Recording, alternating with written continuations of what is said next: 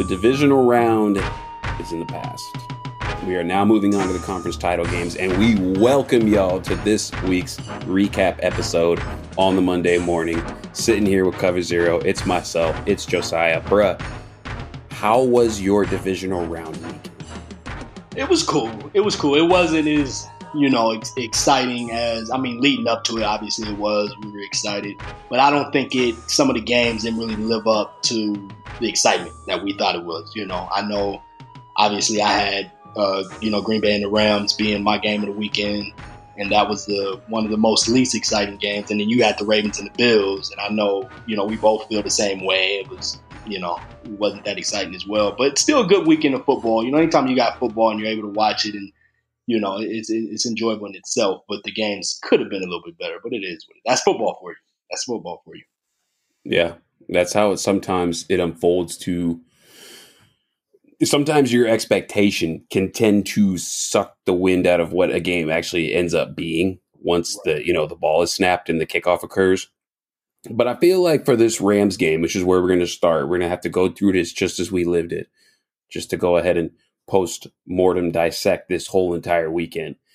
And the biggest thing when we were going into this game, I think we have to look back on that one, was really the battle of the Aarons and then the battle of Jalen on Davante. And I think the biggest part that where we should start at least if we're going to unpack those matchups before we get into how the whole game unfolded, that touchdown to Davante Adams early on in the game, where Jalen was absolutely distraught, screaming at Scott after they didn't pass him off on that.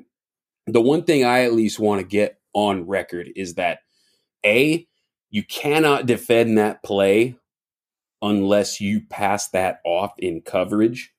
And the biggest thing right there, too, is one, I didn't expect this to happen, but one, also, Twitter was going, and social media as well as a collective unit was going haywire, going nuts, going dumb off of, that's an illegal motion, which with the use of motion at the snap in the NFL that has happened this year, I don't understand how people still have the reaction that that's an illegal move.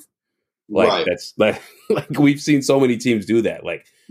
There's just a collective group that's not paying attention. And then ultimately the real part of it right there, when they snapped that ball, when Davante was in motion, he was the number 2. But then once the ball was snapped and in Rodgers' hands, he was the number 1. Mm-hmm. So right then and there, yes, Jalen followed him from the right side of the formation to the left side of the formation. Yeah. And back to the right side of the formation while he was still running, the ball was snapped. But where he was at when the ball was snapped, he was the number 2. Right. So that for Scott would indicate that they got to pass it off. That Scott has to kick out to the flat because he already has an advantage in the positioning as in comparison to where Jalen was. Right. So really, a lot of people are going to be like, Jalen wasn't there. Jalen couldn't hang with Davante, blah, blah, blah, blah, blah, on that play. But Jalen has a gripe on that one. That's just the first area I want to hit on with that one. And overall, as far as that matchup goes, how did you see that matchup between Aaron Donald, which I didn't really speak on yet. I'll let you get to that one, and then B, Jalen Ramsey. I felt like Jalen actually did a solid job, man. I mean, Davante didn't take over the game or anything like that. I felt like he did a solid job. And even in the passing game, I felt like, Aaron Rodgers did make some critical throws. I said it on the page. I said it on the thread.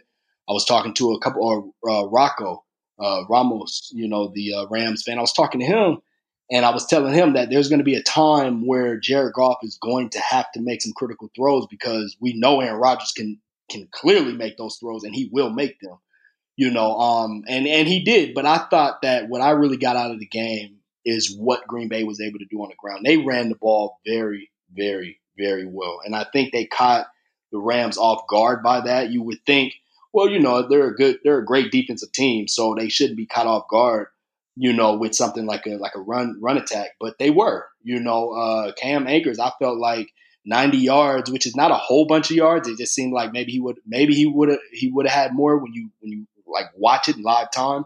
But even 90 yards on that defensive line is pretty impressive, and they controlled the clock. I'm sorry, I said 90 yards. 99 yards. I was reading the wrong player, Cam Akers, and talking about the wrong team. Aaron Jones had 99 yards, and although that's not really super impressive when you watch the game live, you see that they were able to control the clock. And he averaged 7 yards per carry, and that, on that defensive line, and they were able to run it from the first quarter all the way up until the fourth quarter. They never really had any type of, like, they was able to control the clock, and it did hurt Aaron Donald. Obviously, him playing hurt, it hurt the team. He didn't have as many snaps, and that played a factor. But they still have a really good defensive line. And obviously Brandon Staley, who is now breaking news, now the new head coach for the Chargers.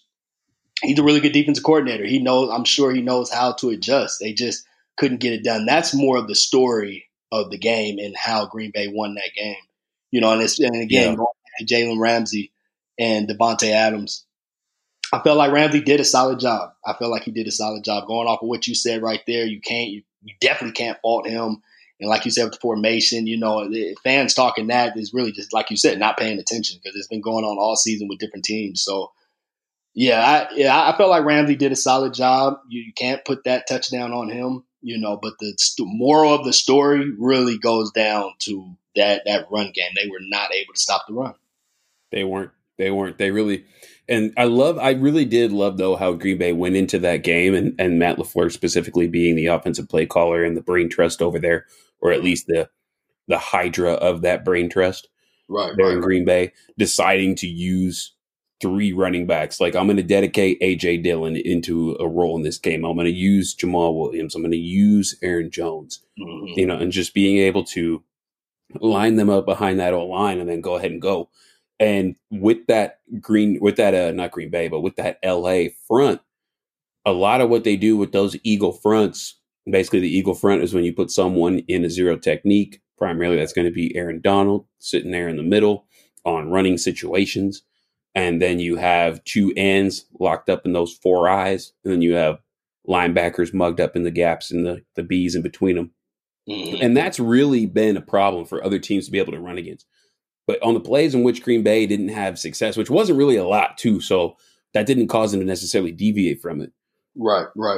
But overall, they still had success against those looks where they got those 5-on-5s as you were talking about, and as they were talking about on the broadcast. Like, you got those 5-on-5s. So it's hat on hat, man on man, or as you call it within whatever terminology you're within, a mom block or a Bob block, being big on big or man on man. And, that's where they were able to really excel and have success against that Rams team.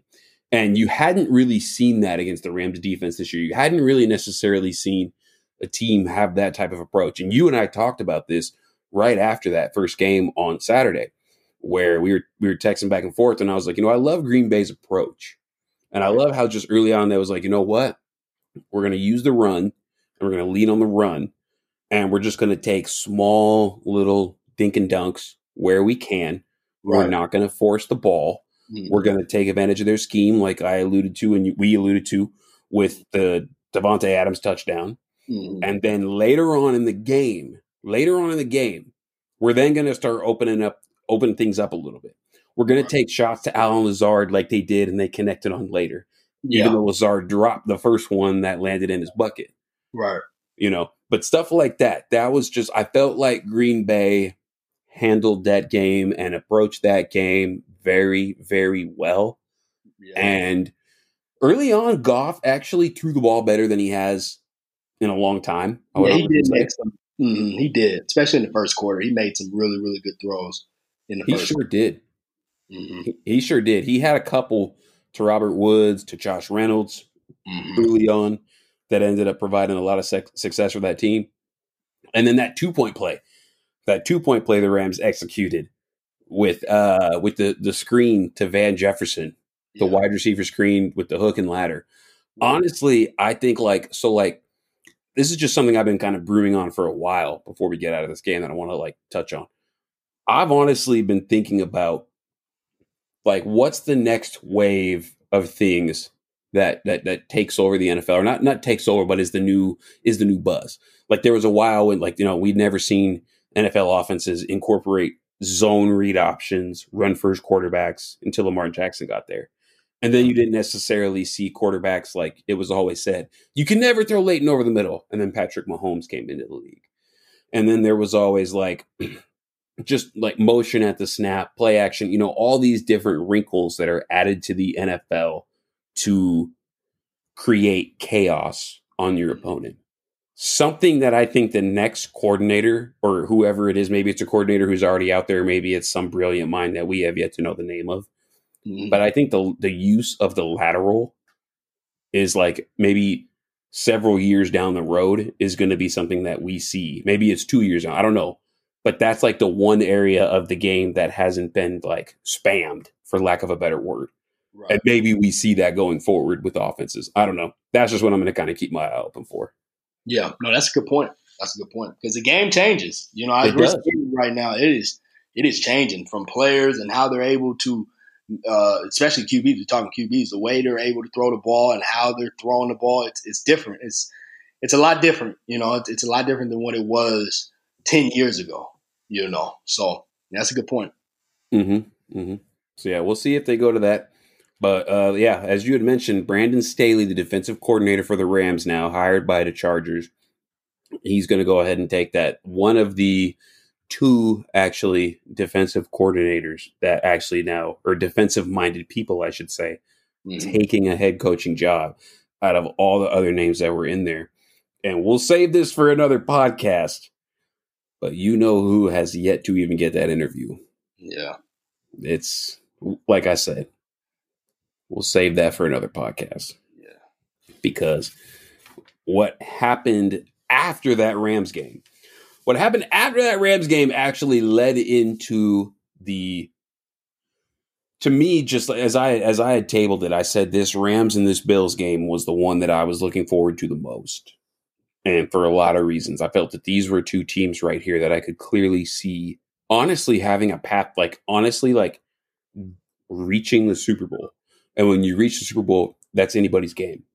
You know what I mean? So I expected it to be a lot closer than it was. The final score of 17 for the Bills and only 3 for the Ravens was not what I expected, really. And I know that was nothing that any of us also predicted as well.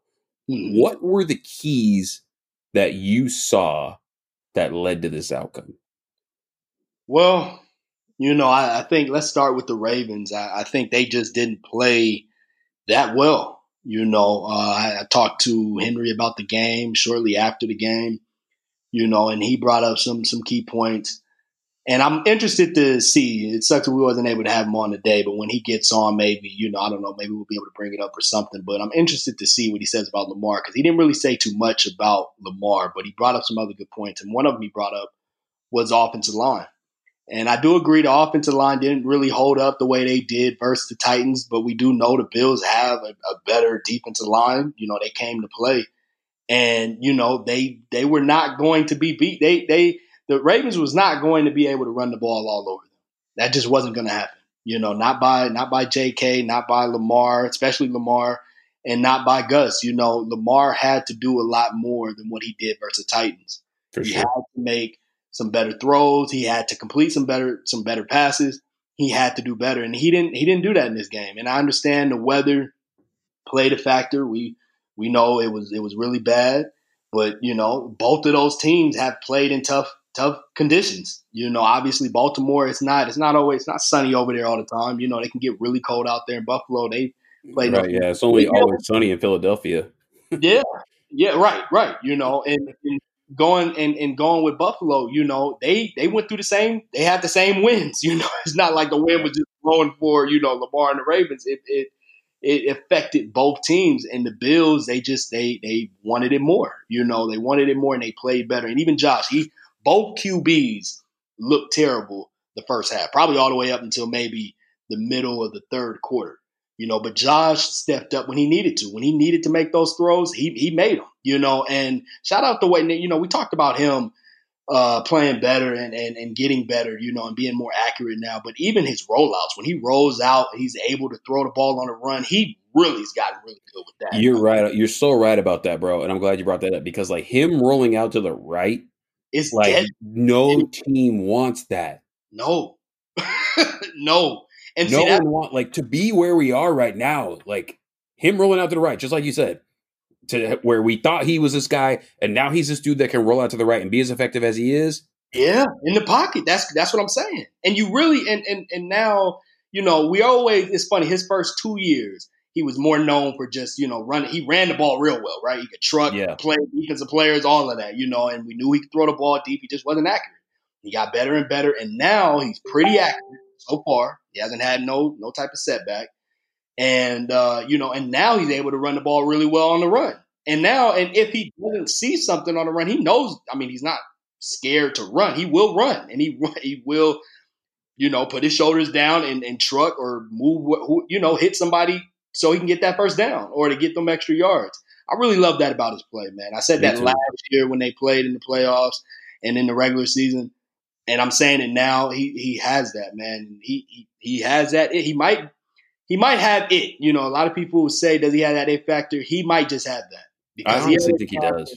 Yeah, I'm thinking so too. So too, because he already kind of, he loves to put his team on his back. He loves to try to do anything he can to make sure his team come out on top. But he was still lacking, certain things. He wasn't as accurate. Well, now he's pretty accurate. So now he is one of the most dangerous QBs right now in the league, in my opinion. So you got to give credit. You got to give credit when it's due with him. But yeah, I just really felt like the Bills, they bullied the Ravens in a sense. The Ravens wasn't able to really just do anything. And like I said, part of it, normally we blame Greg Roman. I've blamed him, talked about him on the show 1,000 times. You've talked about him. Me and Henry went back and forth, I think, about him or about Lamar, one of them. No, Henry's lit a fire under Greg Roman's ass and then poured gasoline on it with every episode since then. So right, yeah, right, and Greg, and I can't really put too much on Greg on this one. Yeah, maybe you could say, they could have ran the ball a little, but they couldn't run the ball. Period. The defensive line for the Bills really came to play. They came to play. Lamar, and like I said, there was times where Lamar didn't have time to really throw the ball. I know, I understand that. But even when he did throw the ball, he was just off. He was off. The ball was overthrown a few good times, So, later on in the game, they started to, they started to kind of heat up a little bit. I know Marquise Brown, he had a solid game. He made some crucial clutch catches, which was cool and all. But you just never really felt like the Ravens was going to win this game, So, yeah, I that's what I noticed in this game.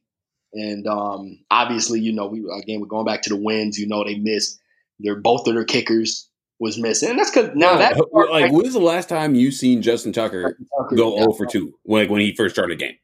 I know, but the wins I legitimately cannot remember. Yeah, no, it's a fact, bro. I can't remember either. But last time, honestly, that I would remember was just like maybe a couple of nights ago when I played Madden 21 against my guy Krebs, and with how trash Madden 21 is, yeah, that's the last time, But in reality, that's it. He doesn't miss. But the weather, I will say, I'll put the wins more on the kickers than I would the players. I really. Oh, you mean the wind being a factor affecting right? Because you got you know what I mean, like and yeah. So I don't know. I just felt like I wanted to see more from Lamar. I didn't really see it, and I felt like the Bills they did what they needed to do on both sides of the mainly on the defense. And then another thing, the Bills defense really this was the Bills defense I think that we all expected to see. Right. Throughout the course of this year, like we've all talked about how they necessarily, they've allowed a lot of points and they've given up passes. They may have not been as good in coverage before, kind of a slight down year, at least for the first half of the season from Tre'Davious White. Right. Micah Hyde maybe wasn't necessarily the playmaker that he was before. I felt like Jordan Poyer all year long been balling, and still was in this game. But overall, you saw tonight was the game. Last night was the game where you saw Saturday night, I should say, was the game where you really saw Levi Wallace come into play. Teron Johnson, when you have guys step up in the playoffs and make plays like Teron Johnson's been a good third/fourth DB for them. He plays a lot in the slot when they go into their sub packages and their dime looks. Because when they run 3 DBs, it's gonna, or he's in there usually as the nickel corner, Right. and then he's gonna play a lot more and do different things when they go into those sub packages. Right. And when you get guys that can do 101-yard interception return for a TD, I mean that alone there is a game changing type of play. Mm-hmm. Game changer, and that's one thing. It's one thing you cannot have turnovers in the red zone, period. I mean, that's just, especially at a game like, they needed that touchdown. A red zone turnover that led to a defensive touchdown. That's the word. It don't get no worse than that. It doesn't. It's literally, that is not only a field flipper, it flips the scoreboard. It puts a vacuum on that other team's momentum. You cannot, there's almost no way you can provide hyperbole to that situation. Right. There's just almost zero way you can do it, because that is going to turn the tide. Mm-hmm. And it did. Yep. I agree. Yeah, and when you get that type of play from someone, and then after that, Lamar got hurt, and then basically, it's the Titanic from here on out, bro. Ship is sinking. SOS. And no one's going to hear it, Yeah. So, yeah, I agree. I agree on all those points you were talking about. To reference what the Bills were doing, really, honestly, I love what I saw from that defense. They were running 1 high safety more often than 2 high. Right. After they went into from the first quarter, they showed a lot of 2 high, which is predominantly the Bills are a 2 high safety team. As everyone listening will see on my new piece coming out about the collapse in Seattle, where it started, a turning point was when they played against the Bills, who are a 2 high team. But the Bills made a slight little adjustment in that second quarter, because the way the Ravens were running the ball in the first quarter up the gut, they then dropped either Poyer or Micah into the box and were running a lot more 1 high looks. And then from that point on, the Ravens couldn't really get anything going on. And then that compounded with the wind just made it to the point to where you get a 100-yard interception for a touchdown, like you said, turnovers in the red zone that equate in points. Mm-hmm. Like, that mountain becomes a lot more Everest-like when those type of setbacks occur. And the Bills' blitzes were pretty effective overall for the most part on Lamar. They made him think about things. They made him second guess. They kind of flustered him, threw him off his rhythm and stuff like that. And after he went out with that concussion when he got dropped, and you hate to see these things. And we saw this with another team that we'll get to in our next game. But you hate to see these things with, like, when Lamar went out and he was going to the locker room and they had to bring in Tyler Huntley. Right. And how did you think he played? I thought he was okay. I thought he was all right. I didn't see nothing really, game changing. But I thought he did all right. Like, I think like that, like, I felt like he had that the first play they used him in, they got him out on a run to, create better space for the punt, like play field position, etc. But he recognized that coverage bust on Hollywood Brown. And I feel like in a game that didn't have winds like they had up there in upstate New York, and, Griselda out there blowing the wind and, making the, Yeah. I can't, bro. Like, I mean, side note, small tangent. I can already hear like West Side Gun at the end of that game, like, like, boo. And like Benny got some bars. They should have like Cheen do like a side, like that's what they need to do. They need to have they need to have Cheen. That's the best group out right now. I know we talking football, but that's the best group out right now. We'll keep going. That I hear you on that. I mean, we gotta let the people know, bro. Especially since Buffalo is in there right now. Yeah, and if they beat the Chiefs right now, I mean, what is the cover of the new Griselda album about to be? Right, bro. Right. Like, is it going to be like Patrick Mahomes crying? Like, yeah, I mean, it might be. They mess around and come out to it. They might come out, use one of the songs as an anthem coming out or something. Who knows? I would. Like, how you gonna not? Like, I'm gonna use like it's like Kickoff. Like the one I always reference to. I don't know if it's not even on the Griselda album. It's the one with Benny and Pusha. And it's the one, just imagine Josh Allen and them coming out to the field. The butcher coming, nigga. Yeah. That would be so filthy. Buffalo winning right now. That's a good one. Man. That's a good one. That would be so dope. I would love to see that. I can't wait for what bars Benny has. My team gonna stay tight. We locking up the corners like we was Trey White. Anyway, look, I got an open mic, but I'm gonna back off these bars for a little bit.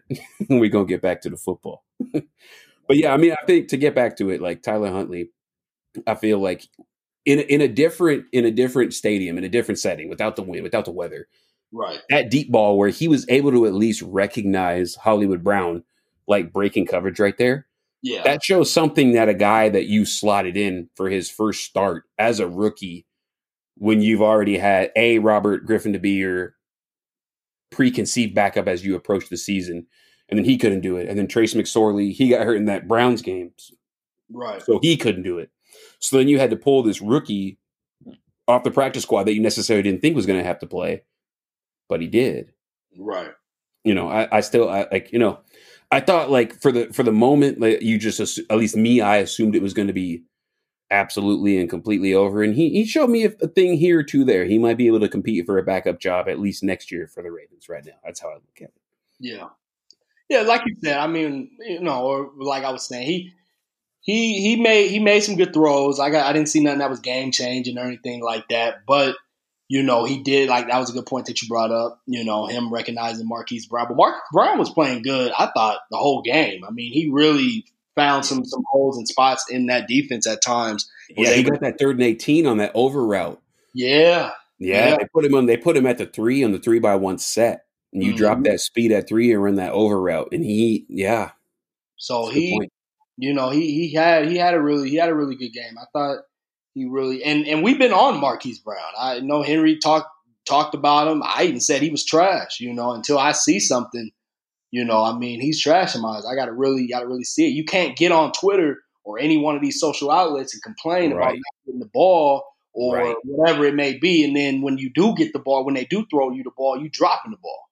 So, it was good to see him this game. Last week's game, I thought he had some good catches as well. I think for the last 3-4 games, actually. Yeah, I think you're right. I think his turning point was that Browns game, Browns Monday night primetime game, and then into the playoffs. Like Henry and I were talking about that following the Titans game, and then just like in that Bills game, like dude really showed he has talent to be at least you can see the first round pick coming to fruition. Mm-hmm. Mm-hmm.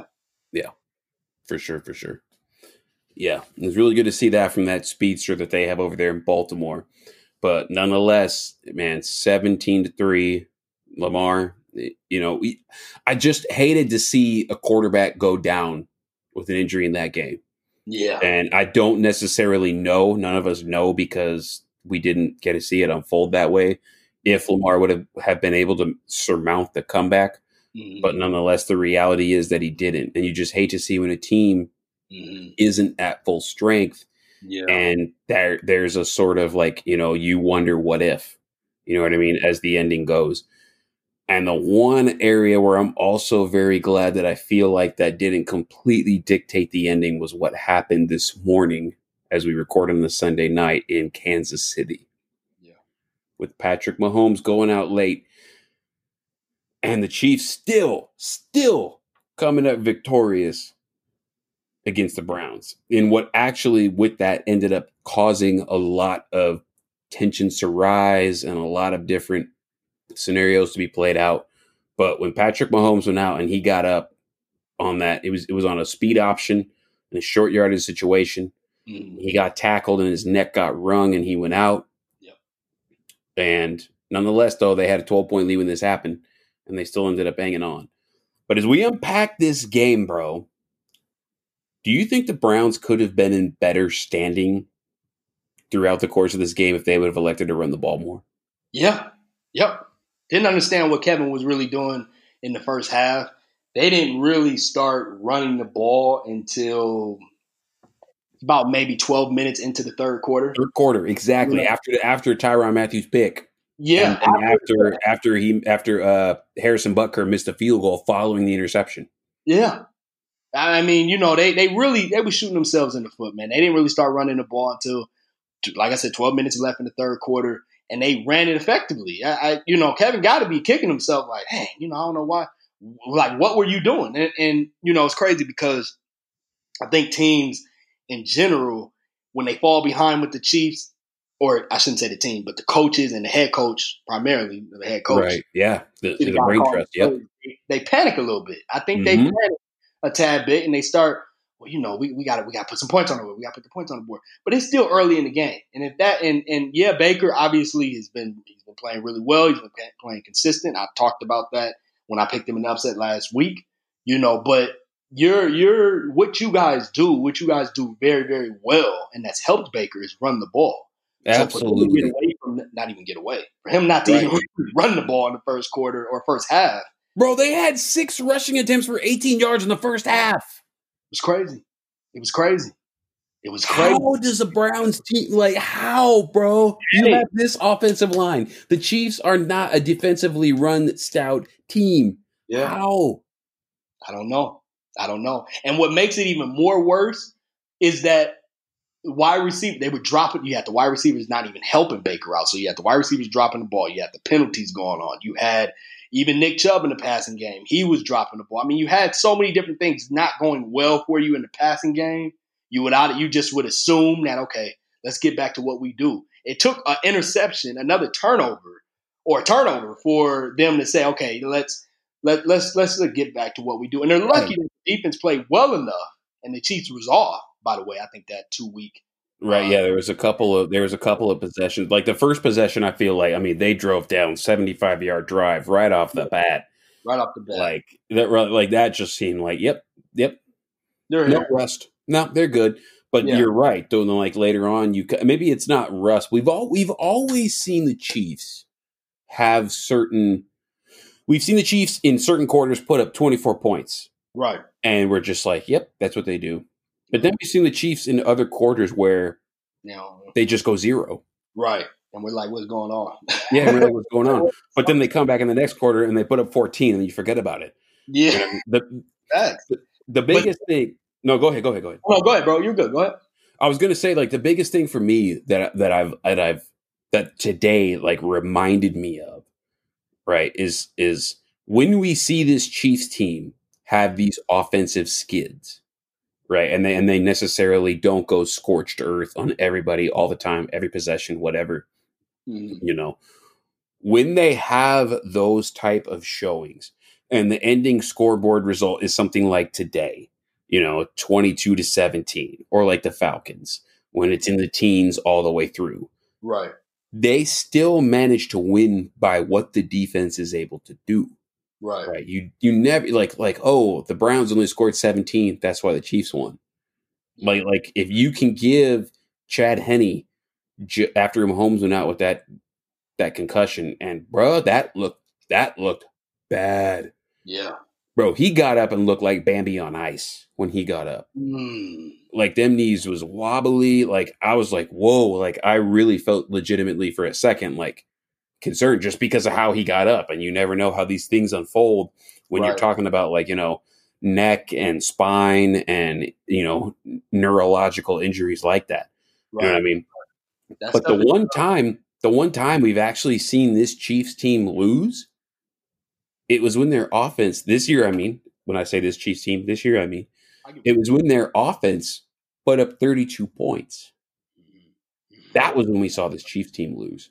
Right. And we all know what team caused that. Right. It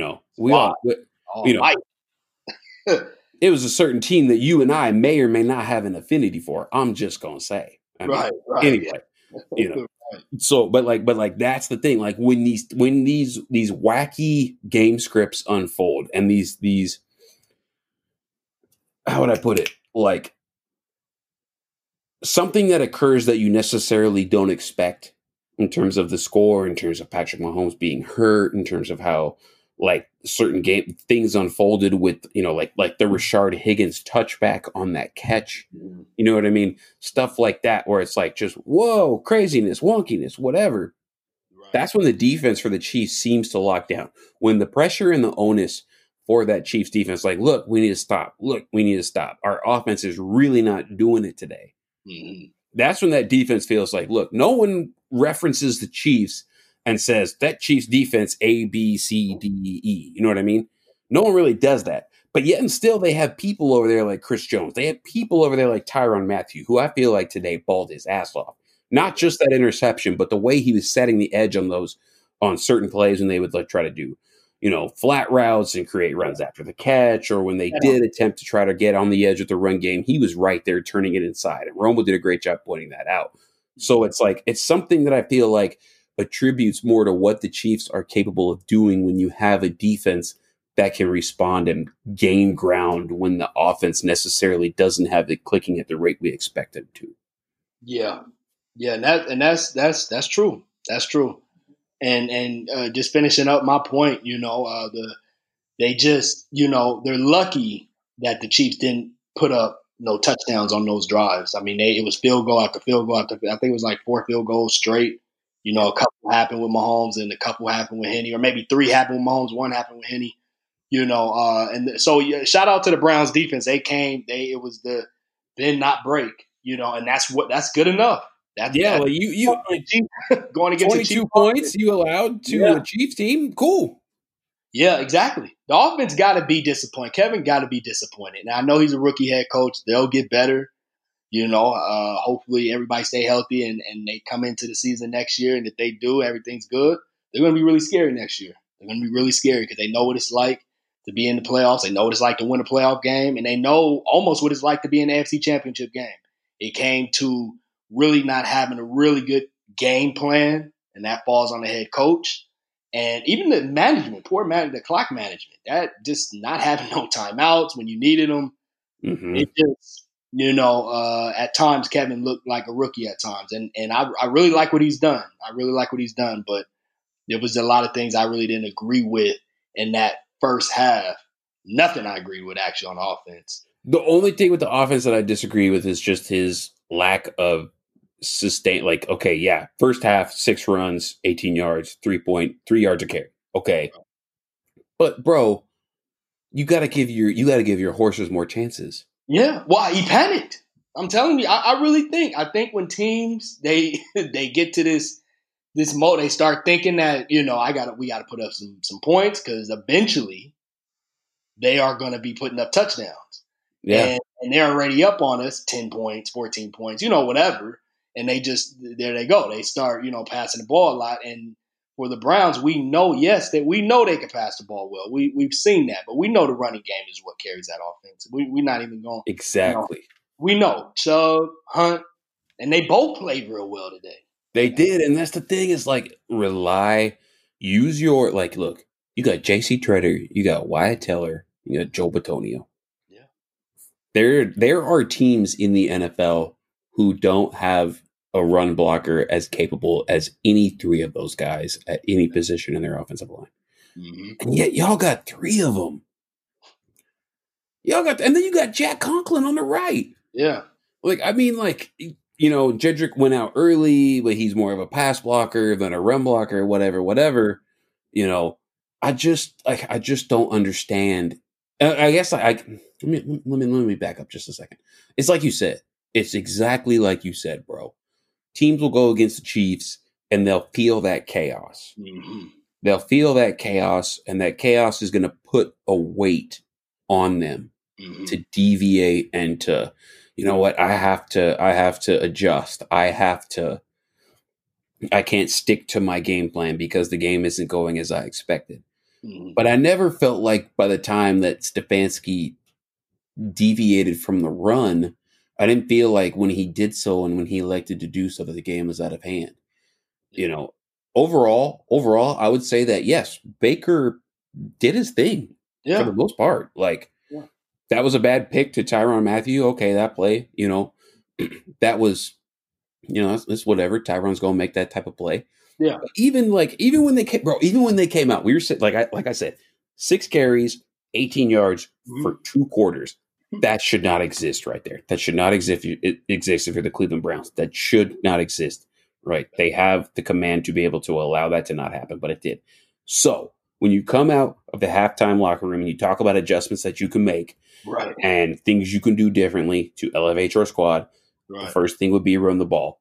Right. They even went and told who was on the sidelines for that game? Was it Tracy Wolfson, Aaron Andrews? It would have been CBS or Tracy Wolfson, right? Yeah. They yeah. went. Yeah, they went and told her, and they was like, they want to get back to the run. Run. Right. The first 3 plays, Pass. they call pass on first down, pass on second down, pass on third down, interception. You cannot legitimately tell me. So either A, they went into the locker room and said, we got to get back to running the ball, and I lied to Tracy Wolfson. And I mean, there's no way. Right. Right. That's what that can't be it. It can't be. That's why I said, because you look at this game now. You could say a few things. You could say, well, that crucial, which it'll be controversial as far as a little bit of controversy on it. The hit that happened. Oh, the Sorensen hit on Rashard Higgins on the touchback. Mm-hmm. Yeah, I mean the helmet to helmet. People, well, he. You know what? I'm glad they didn't. I'll say this. I won't either. It's a touchback. He did lead with the helmet, but I don't think the helmet. And I got to go back. I have to go back and really watch it, but I don't think his helmet really. I don't think they really. I got to go back and watch it. It looked like when you see the tackle, especially in slow motion. Yeah, he's leading with his helmet, but did his helmet really collide with? It was Higgins, right? Wasn't it Higgins? Yeah, it was Rashard Higgins and Daniel Sorensen. Yeah. Did his helmet really collide with Higgins' helmet like that? It did. To answer your question, no, it did not at all. Yeah. What they were contemplating throwing the flag on is the fact that Sorensen led with the crown. Mm-hmm. Yeah, and that rule. I mean, look, we could have a whole podcast on that, but just my short take on that rule is to the app. I understand, and I appreciate the use of enforcing player safety. Right. You know what I mean? But like with how fast NFL football is and how violent NFL football is, there are certain times where that is impossible to remove from the game. Yeah. And I think that the play that we saw today was a play where that ruling should not be enforced. And I'm glad that it wasn't. Right. Same here. So, yeah, that's how I would frame it. That's how I'd frame it ultimately. Because you and me, we've been under the pads, bro. We know how this could be. Right. You know what I mean? So yeah, it's bang bang play, It's ended up being unfortunate for the Browns. This year, I'm just so like I've said before, if you're a Browns fan and you listen to this show, let me know. Hit me up. There's only one Browns fan who has. And he lives in Cleveland, who's listening to the show. There's only one Brown fan who messaged me, and I asked him, okay, yeah, what's your Cash App? I'm gonna send you, $4 so you can go get a beer. And he hasn't got back to me, so because I gotta buy you a beer. Y'all lost. I'm not buying you 2, so yeah. I'll still buy you 1. Right. Either way, but before we go ahead and exit out of here, the last game of this divisional round, and as I've said, my favorite weekend of football as a whole. I agree. The last game of the division round was the Bucs at Saints, and for me, this was the best game of the weekend. Would you agree? Yep, I agree. Yep. I agree on that. What made it the best game of the weekend? Well, to me, they were both teams in the first half. I felt like their defenses really played a really, really good game. First half, I felt like the Saints defense really got after Brady. You look at how you look at his numbers. It was 10 for 21. He only completed 47% of his passes, only 93 yards, 1 touchdown, whatever. Drew Brees, same thing. The Buccaneers came right back at it. He wasn't really doing too well. Only completed 10 out of 17 he completed 10 passes out of 17 and had a completion rate of 58, 63 yards, no TDs, and 1 interception. So I like how the game was kind of well balanced. It was back and forth. You've seen the defenses step up and do what they needed to do kind of all game, but really in the first half. And then in the third quarter, fourth quarter, really the third quarter, it was kind of going back and forth. But that's when you can kind of say that's when it was kind of unbalanced at that point, because that's when, just a tad bit, that's when you got to see Breeze and his passes, stuff that mistakes he normally don't really make. He made in this game, and it's really because I think part of it obviously is age, and then some of it, well, most of it really I thought was Tampa Bay too, getting to him, getting that pressure to him, But to answer your question, that's what made me feel like this was the best game. It was really balanced for most of the game. That's how, Right. in some of these games here, the games that we talked about, it was, there was times where it was sloppy, and even if you, like, for example, you can go back and say, well, the Bills and the Ravens game, that was a close game for a little bit. That's true, but it was sloppy. And for mainly, you could say, well, because of the wins, that's true. But that's one of the reasons why I wouldn't, say it was more of a balanced game, and Right. then on top of that, it started to get out of hand. And, and with this one right here, I think it was more so what the defense was doing than what the offensive players wasn't doing. And then vice versa, with the offense, when they needed to heat up, they did their thing. It was just some mistakes that Breeze made, which is going to happen. We knew Breeze was. We talked about this before the season started with Breeze, is that we thought he wasn't. We knew that this team would make the playoffs, Right. but we didn't think that Breeze was going to be, the same Breeze that we've seen over the past, because he's getting older. And and we've seen that arm, as far as throwing deep passes, we've seen that fade. That was fading away last year, and I mean 2019. So last season, I should say. So but they was able to make it work this season. But yeah, it came down to really the game being more balanced, as far as being that's why I have it as a. Yeah, no, I agree with you, man. Like, this was the game where we really saw, like, defenses making a huge impact, and then offense. Like, complementary football was on display Sunday night. Mm-hmm. And by that, I mean, like, the way the Bucs were able to get their touchdowns were always off of interceptions or turnovers from the Tampa Bay defense. Yep. Every single time that they got a turnover, whether it was the Sean Murphy Bunting interception when Mike Thomas was trying to run the whip route from the slot, and Devin White got pressure and forced Breeze to let go of the ball quickly, and then he ran it down early. He ran it down after the interception, and then they threw the ball to Mike Evans, which Mike Evans was able to have some sort of catch on Marshawn Lattimore. And I feel like for his confidence overall as a player, he needed that. Yeah. Because Marshawn has locked that man up for so long.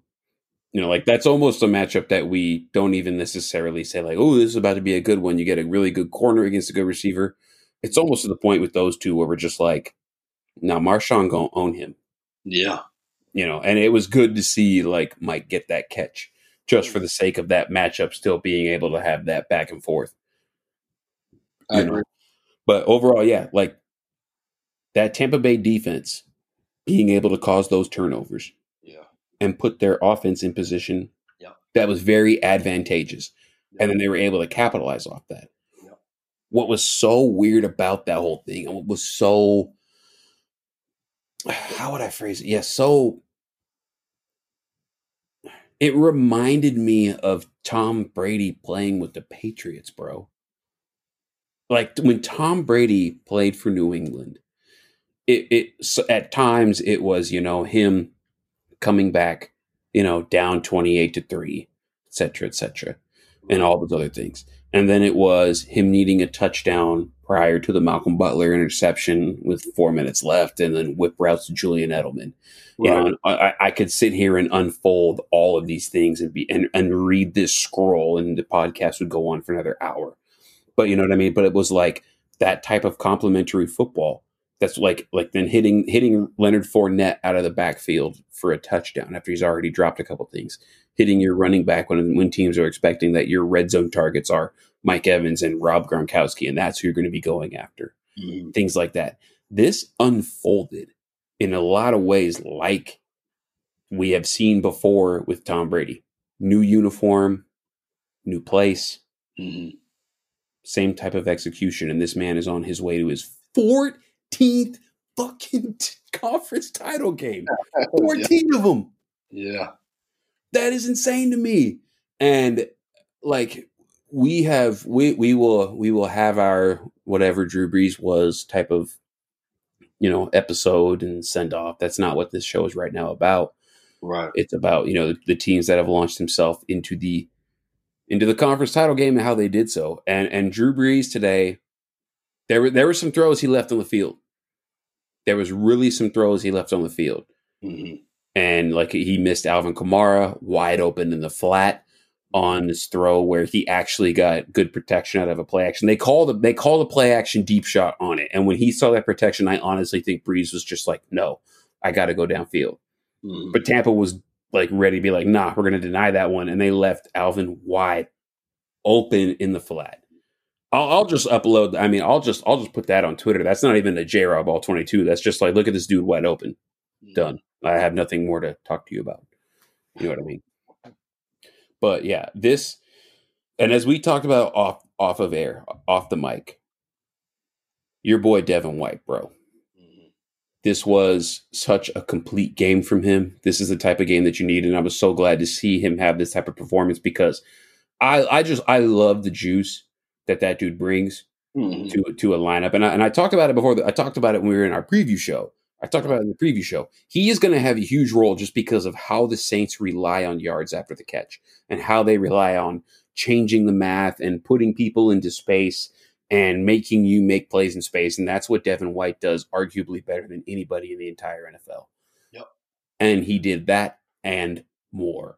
Yep. That interception and then being able to get points off of that interception that he had in the fourth quarter, that was the coffin. Yeah. That was the coffin. That play dropped the Saints 6 feet deep. And here we are right now, man. And I just, we're looking at we will hit you guys with our previews when they arrive. But the other area that I wanted to at least make note of, there was a point in this game where, shout out to Greg Robinson, where he was like, "What is Cam Jordan playing? Is he playing today? Do you know if he's playing?" I was like, "Yeah, he's playing." "Are you sure?" I'm like, "Yeah, he's playing." Why? It's like, I haven't heard his name because it's Tristan Wirfs. Yeah. Balling today, man. Balling today. The young rook. Mm-hmm. And your dude, Antoine Winfield. Yeah, he played well. Yeah, he played really well.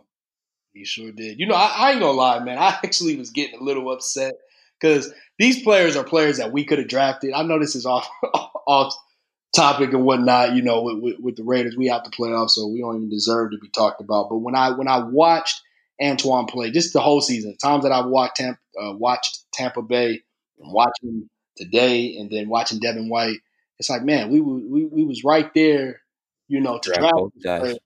Yeah, could have had both of them. I still, and I'm not going to get too deep into it. I was fine with our net pick. Obviously, you guys know I'm higher on him than most. But Winfield, man, you look how these players are playing right now. They're playing really, really well. Really, really well, and they're being coached up really well as well. So, yeah, Antoine Winfield, yeah, he stood out. He stood out. Yeah, he really did. The Bucs end up advancing 30-20 over the Saints. The last game we have ever seen for Drew Brees. Yeah, I believe it. Yeah, it was reported today. Okay. Official. Yeah, Jay Glazer made it official that Brees was done after this game. And now we set the stage for Sunday.